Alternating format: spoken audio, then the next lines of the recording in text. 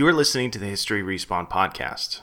The HR podcast is made possible by support from our listeners.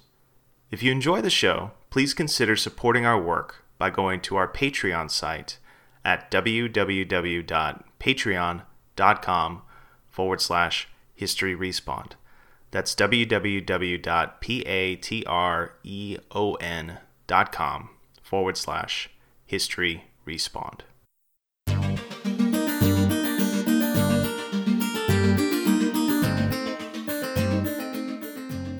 This is Bob Whitaker. Welcome to History Respawn. Today's episode considers Return of the Obra Dinn, the latest game from developer Lucas Pope, who also developed Papers, Please. Return of the Obra Dinn takes place on a British East India Company ship in 1807. The player takes on the role of an EIC insurance adjuster who boards the derelict Obra Dinn to discover the fate of the ship's now missing crew. The player must use a set of audio, visual, and documentary clues, along with a fantastical time travel device called the Memento Mortem, to solve the ship's various mysteries. To help me explore the world of the Obra Dinn, I've invited historian Megan Walker onto the show. Megan is a doctoral student at the University of Alberta, working on the history of the British Royal Navy during the Napoleonic era. She's particularly focused on the distribution and politics of mass-produced maritime clothes, as well as the uniforms of the Royal Marines. Her MA at Memorial University in Newfoundland was on the inventories of deceased seafarers in the British Merchant Marine during the 19th century. In many ways, playing Return of the Obra Dinn is like exploring a video game version of Megan's research. Megan, welcome to the show. Hi, I'm so happy to be here. Obra Dinn is already famous for its fantastical narrative and gameplay elements, which we'll discuss at the end of the show. But the game also includes several realistic touches from the Napoleonic era. In playing this game, what did you make of the game's depiction of this era of the Age of Sail? I fangirled out about the ship model, actually. The first thing I did was just run around. I didn't even look at the body. I just ran around the deck and looked at things. I actually look at Mark Eisenbard Brunel in my research. So I was squeeing about all the blocks in the rigging, which is a really esoteric thing that someone would be excited about. But I'm that person. Yeah, the ship looks great. As the ship opens up and you go back and you visit the ship with actual people in it, it's a really great atmosphere. You see one of my favorite parts is the hammock, and seeing how close everyone lives together, and the sort of the lack of space, and the animals being all around you and just there, and you can hear a goat braying in the background and things, and it just sort of gives you this, these ships are really alive, even though you're dealing with a dead ship at the end. It's a great recreation of a vessel. The other thing I was really impressed with was the actual crew complement, the actual diversity of the crew. I was really pleased with seeing Lascars and seeing Chinese sailors and Polynesians and African Americans. It was really great. Those people were totally all over ships at this period. So it was really exciting to see that acknowledged on a game. And also I have a note here that says this game would be really boring if it was just trying to figure out the identities of 60 white guys. It would be really hard and really dull. Yeah, and even within the white guys in the game, there's quite a bit of diversity, right? I mean, there's Englishmen, there's Scots, there's somebody from Wales, there's somebody from Denmark. No, is there anybody from Canada? I was kind of disappointed, but I wasn't really surprised. Canadians, they did do deep sea out of Britain, but they did tend to sailing out of Nova Scotia and out of Quebec and out of Newfoundland as their home cruise. They did a lot more specific trade, going down into Brazil for sugar and because they were moving saltfish. A lot of it was saltfish. So not strange that there aren't any Canadians on the ship, but I was really pleased to see the dynamic, the Europeans, not just British sailors, but Europeans and Russians and people from India and all over. And crews are really diverse right up to the First World War. And they're bringing all sorts of cultural influence into London, these sailors. So this is the point where, for example, London gets its first Indian food restaurant, and shampoo is introduced to London. Mm-hmm. Thank goodness. So different ideas about cleanliness and food are being imported because, of course, the people who ran the East India Company were bringing spices home and sort of modifying them with British cuisine. But so there was a huge population of foreign seafarers. So, seafaring and naval engagements during the Napoleonic Wars are a really common backdrop for historical fiction. For instance, I'm sure many viewers are familiar with C.S. Forester's Horatio Hornblower novels or Patrick O'Brien's Aubrey and Martin books. What do you think it is about this era of history that draws so much interest from fiction writers and now from game developers? The short answer would be nostalgia. The sea is it's been a site of nostalgia for a long time. And it really starts getting going in the late 19th century, but it has a lot to do with sort of a sense that there's this old world slipping away from us that we'll never get back, which is true in some ways, but it only conveniently ignores that we continue to have ships and continue to ship products. And a lot of what goes on in modern shipping is still very similar to how it used to be, except the ships aren't really the same technological ships. But one of the fascinating things to me about this game are the fact that they look very similar to woodcut prints. So like about halfway through the game, I was just like, oh, I know what this is reminding me of. It's reminding me of like woodcut prints that I would see in like retrospectives of Sailor Town where they would do woodcut prints. And obviously this was already backwards for the 1920s. Instead of getting photographs of places, to have these like nostalgic wood prints in books that were also nostalgic snapshots of parts of London or parts of Liverpool or parts of New York that were no longer. So I like rushed out and got a copy of an autobiography I have that has wood cuts in it, and was actually shocked to find that I had like parts of the game and woodcuts that I could put side by side and like looked similar, like the scenes were similar even. So it's really funny to me that this game is nostalgic for like several things, which is the 1-bit graphics on like old Apple computers from the 80s, and also this like period of history where you could go to sea and everyone can die and no one would know what happened, and you have to deduce this with, a magic pocket watch.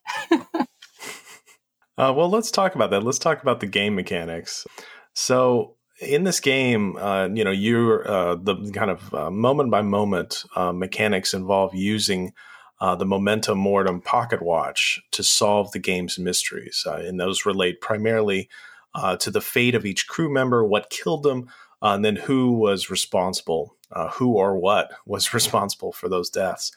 And for me, I found this part of the game to play a bit like a historian simulator, in the sense that as a historian, as the player in the game, you're coming to the scene at the end, and you're using an incomplete set of audio, visual, and documentary clues in order to discover the fate of each crew member.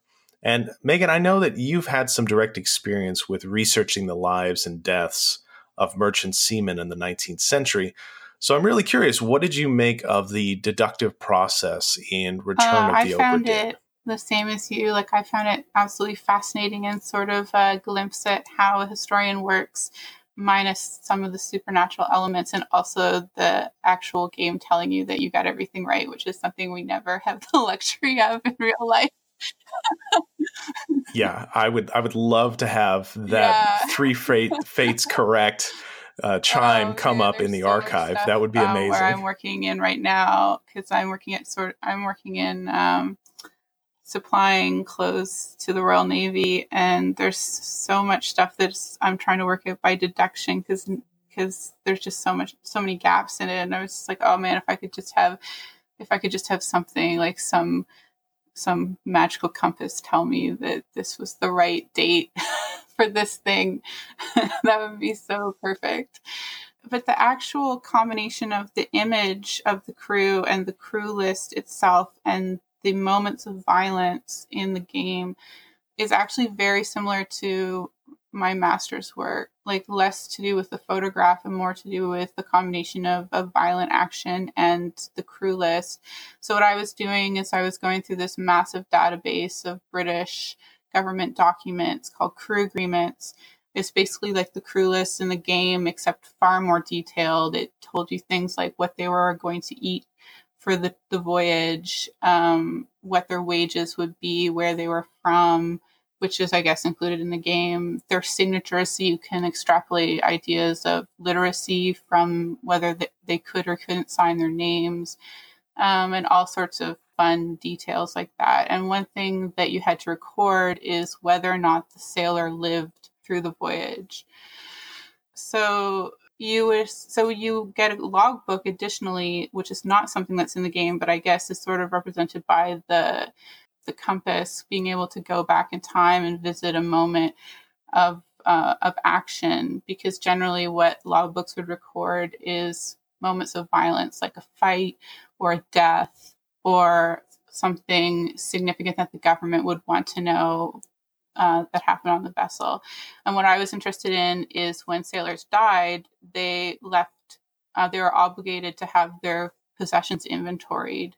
And then those possessions would be sold to their crew members, and the liquidated assets would be returned to their families, unless they were in debt to the ship, and then the ship got all their money. So I had one guy die of disease in India. I think it was in Madras, and they buried him. So if you are buried at sea, it's just like some canvas. They sew you into canvas and they throw you overboard. But if they bury you on land, they have to pay to bury you. So all his wages went towards his burial and nothing went home to his family. And it was just like this sad, the sad story of this guy who had died so far away from home and had had a proper Christian burial, but it totally wiped out all his savings from all his wages from the voyage. And so you get these fascinating snapshots of their material possessions when they died. And it's really interesting that this game sort of follows that same sort of mechanic, where I was going through a database and literally searching out deaths in order to get these records of crew possessions, which is one of the only ways, and maybe one of the best ways, that you can look at what a working man would own in the late 19th century. So our next question is about the East India Company, and it comes in from History Respawn patron David Schroeder. And he asked, how much was the EIC's activities in the 18th and 19th centuries directed by the Crown? And if the company was setting its own direction independent of the Crown, how did the Crown deal with conflict between the East India Company and other colonizers, such as France? So I'm going to take a moment and take off my cap as a host and put on my cap as a British imperial historian and kind of do a little brief history of the East India Company. And this game is, it's set in the early 19th century, and it catches the East India Company, of which the Obra Dinn and its crew are a part of, catches the East India Company at a really interesting moment. So as the question kind of implies, throughout the 18th century, the East India Company had been consolidating economic and then eventually political power in the subcontinent of India throughout the course of the 18th century, and particularly by the mid to late 18th century, had really become the dominant economic and political and also military power in India with the collapse of the Mughal Empire. Now, at the beginning of the 19th century, when this game is set, it's an interesting moment because it's a moment when the British government is attempting to take a more, I would say, not necessarily direct control over the company's action in the 19th century, but attempting to at least keep a closer eye on the company's activities. And this is particularly because by the late 18th century, you've got a lot of concern, not only from Parliament and the Crown, but also wider British society, that the company's rule, the company's Raj in India has become corrupt. And there's a lot of concern that the company's rapacious activities in the subcontinent will lead to a new series of wars against local rulers or perhaps neighboring states or foreign powers. And this is all kind of set around the concern, the wider cultural concern in Britain at the time with the so-called nabobs. These are employees of the East India Company who have made a fortune in the subcontinent, and they've returned back to England and Britain more generally to basically flaunt their wealth. And this kind of activity, especially in the late 18th century, was seen as morally corrupting. And there was a great deal of concern as to how these people came to this incredible amount of wealth.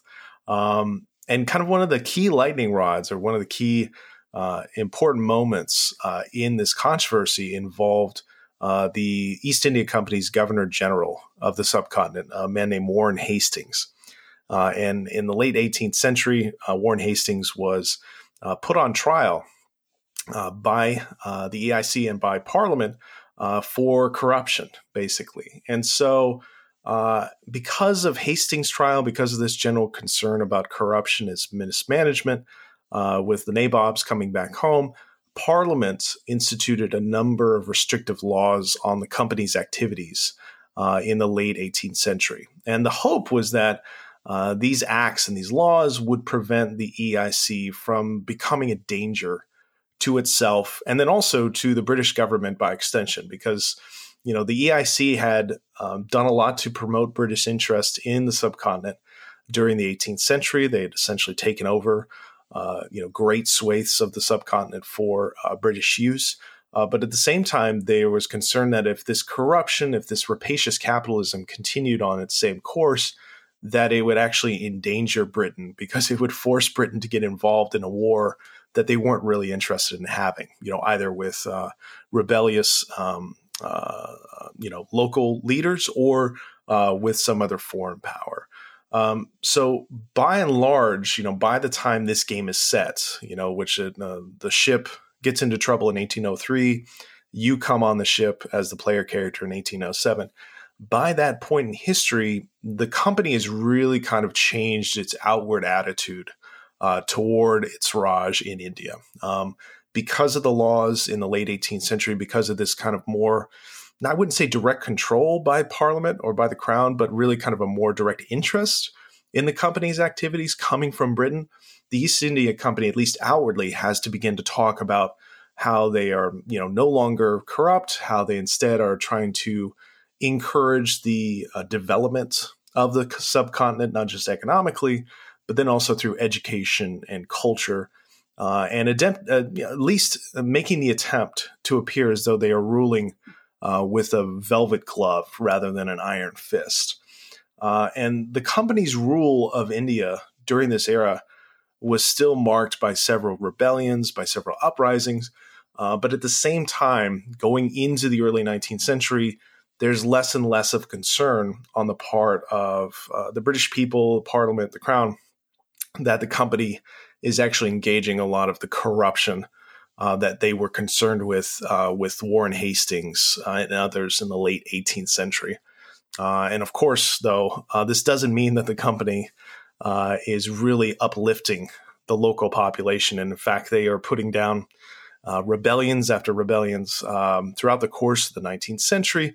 And this culminates, of course, in the uprising of 1857, which finally brought down the East India Company's rule of India, and it transferred the company rule to the British Raj, so under India under the direct control of the Crown. So as far as the question and how it relates to what's going on with the EIC, going into the 18th century, I would say the EIC is kind of leading the charge in the subcontinent. But then going into the 19th century is really the Crown beginning to and the parliament, by extension, beginning to have a more direct influence.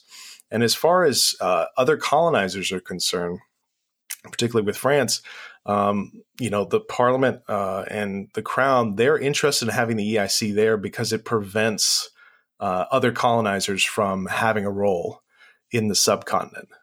But that, again, begins to come into question in the late 18th century because it looks as though the East India Company might cause a war with one of those other colonizing forces or with local forces, which would lead to another outside group having a role in Indian society. So it's kind of a fine balance, but by and large, throughout the 18th century in particular, the Crown and Parliament are very happy to have the East India Company in control because it prevents other rival groups like France from playing a role in the subcontinent. So that was a really long-winded answer, but hopefully that tackles that issue related to the East India Company. To underscore sort of the delicate balance between the two groups, the government and the East India Company, the Navy was stationed in the Indian Ocean, which was a huge station. It stretched all the way from Cape Colony, which today is South Africa, all the way to basically to Canton in China, and all of the dockyards they had to use and the authority they had to deal with in India was the East India Company, their property and their administrative system. So even though the Navy answered to the Admiralty in London, but the same way that the East India Company ostensibly was being regulated by London, but the distance of about 4 months meant that things actually in India were a little bit more touchy and required more negotiation between the two groups. So yeah, fascinating stuff. Yeah. I mean, yeah, essentially British policy when it came to the EIC, they only really got involved when something had gone really, really badly. Right. And so from their perspective, people like Warren Hastings, the nabobs, that was when something went really bad, was that they were making a lot of poor decisions and poorly managing the subcontinent. The concern throughout all of this, and this is really important to realize, the concern without all this is not a concern with the local population. Their concern instead is with, how Britain looks to the outside world, and then whether or not the activities within India are going to precipitate a war that Britain has to pay for. Those are the main concerns. It's not a concern at this point with the local population. And you can see that right through to the uprising of 1857, right? The company under, British sovereignty, is violently putting down a series of revolutions. And 1857 just happens to be a bigger version of those kind of uprisings, of those revolutions. So this is the company Raj is not one that should make anybody feel nostalgic, right? This was a brutal regime that was only allowed to exist because it didn't have a spectacular disaster until 1857. It's not like this is some sort of benevolent rule, right? They made a big song and dance about increasing education, about getting rid of draconian caste policies in India. But by and large, they are there to make money. They are there to raise tax revenues. They are there to, fill their pockets and to make money off the backs of the local population. So the EIC, throughout its history, they are about one thing, right? They're about increasing wealth and generating revenue. And that is the background for this game. All right, well, let's go on to our last question. And this is a spoiler-heavy question. So if you haven't played the game and you don't want any part of it to be ruined for you, please go ahead and stop this now. But we are going to talk about some of the elements that come in the late game, in particular the fantastical elements related to the game's story. So we've already discussed the use of the pocket watch for the character to essentially time travel to uncover the mysteries of the ship. But during the course of that work, you also come across some pretty fantastical nautical terrors. And this includes running into mermaids, and then also, most spectacularly, a kraken. So, how did these kinds of mythical creatures fit in with the genuine concerns of sailors during this era of history? You're getting Enlightenment ideas and new understandings about the natural world over the course of the 18th century, but the sort of creation of hard sciences and other disciplines is something which happens over the course of the 19th century. So, how I would imagine seafarers understood sort of mythological creatures at this time would be sort of an understanding that maybe some of the stuff isn't true, but also maybe it could be true. Because at this time, people are starting to do a lot of exploration. Cooks only just visited Australia in the last 20, 30 years. They're visiting Hawaii. They're visiting the coast of Western Canada and the Western United States. And they're seeing all sorts of things and the Arctic or the Antarctic. So they're seeing all sorts of things right now at this period that defy explanation, but are also causing people who would like an explanation to think about how this would function scientifically. Other things that are happening at this time would be the first stirrings of paleontology, looking at fossils on the coast of England and thinking, where do these actually sit in the history of the world, not in terms of a biblical world, but in terms of like a geological world.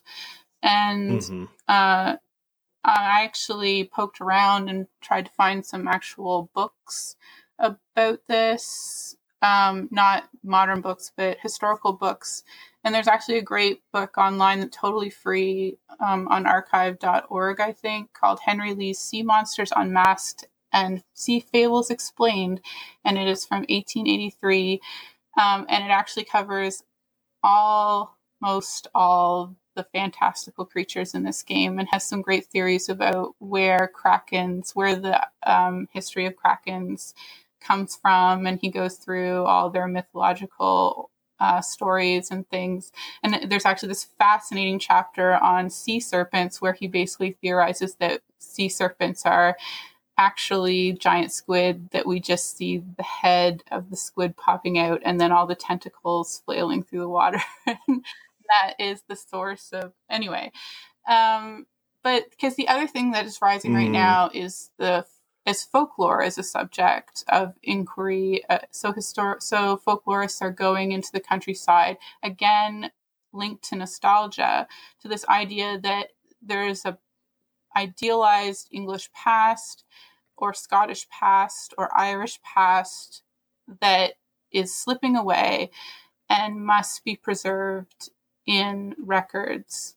So these folklorists are going out, they're collecting old stories, they're collecting songs, they're collecting snapshots of ways of life.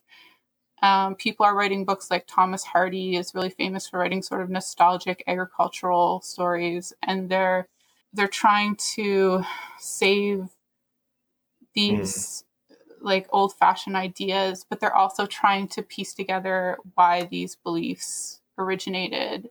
So the mythological creatures in the sea would be one of those things.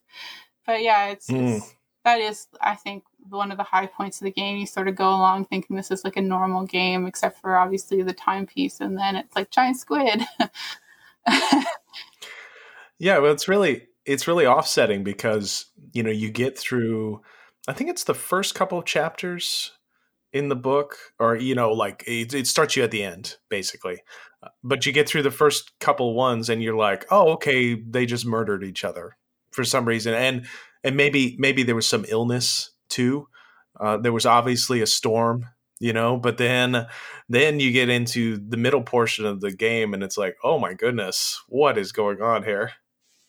All right, well, that's going to do it for this episode of History Respawn. Megan, thank you so much for joining me. Oh, it was my pleasure.